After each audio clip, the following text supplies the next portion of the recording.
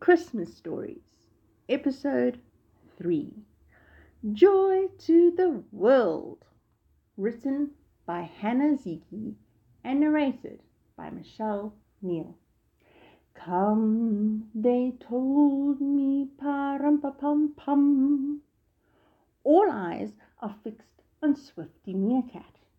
Perched on Ellie Elephant's back, a piece of bamboo for a baton, he conducts the choir. A newborn king to see, pa-rum-pa-pum-pum.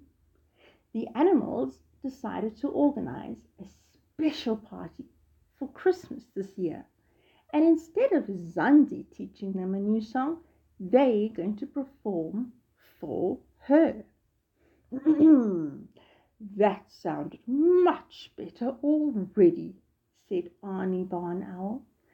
Sylvester and Zama, you'll just have to organize a special practice for the orchestra.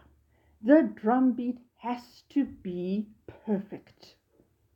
Zama and Sylvester, the leaders of the two baboon troops, spent days searching for the best pieces of bark and sticks to use as drums.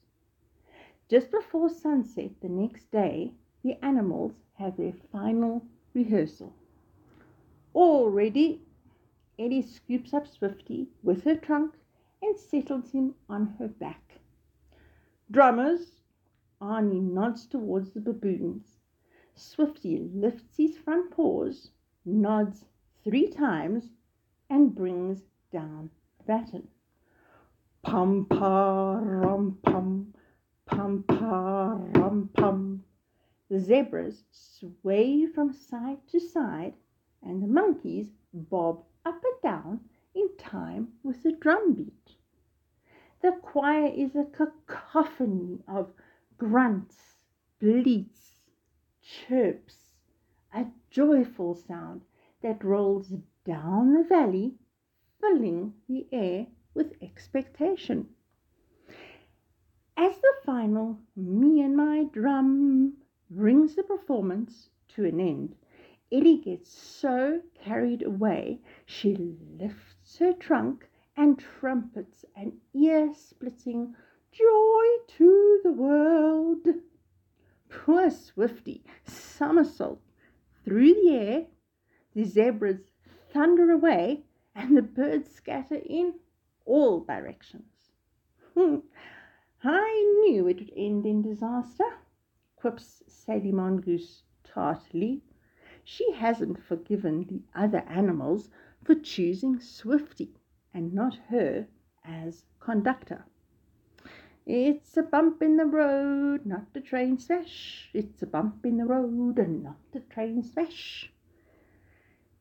The guinea-fowl are right, Sally. You'll see everything will go well tomorrow, hoots Arnie soothingly.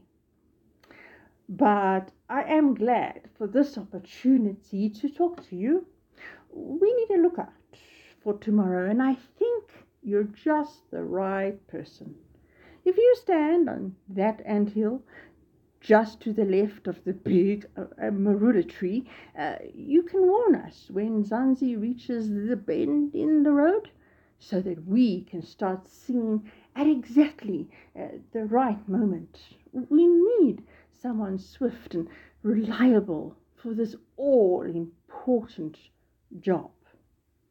By now, the sun is a big red ball of fire gliding towards the horizon. As daylight makes way for dusk and the crickets and frogs take over from the birds, Dougie Warthog kneels down, his tail pointing straight to heaven, and sighs.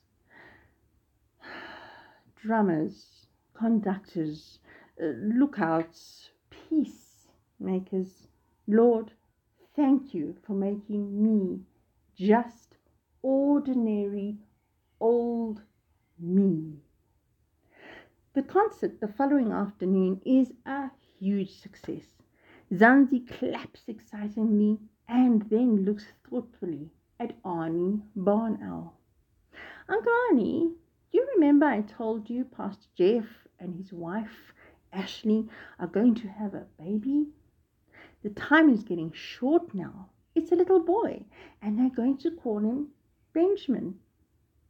Benjamin, says Arnie.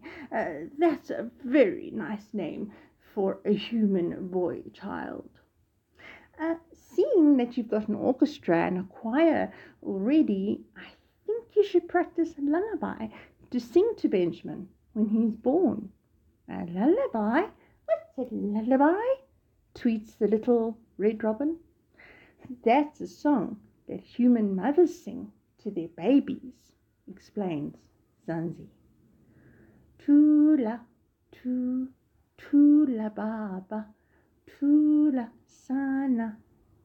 Every afternoon, as the shadows grow longer, the animals gather to practice. Zanzi stands in the doorway or at a window, listening to the animals, a soft smile on her face. She spreads her fingers over her own bulging stomach and whispers softly, Tula, tu, tula baba, tula sana. The end.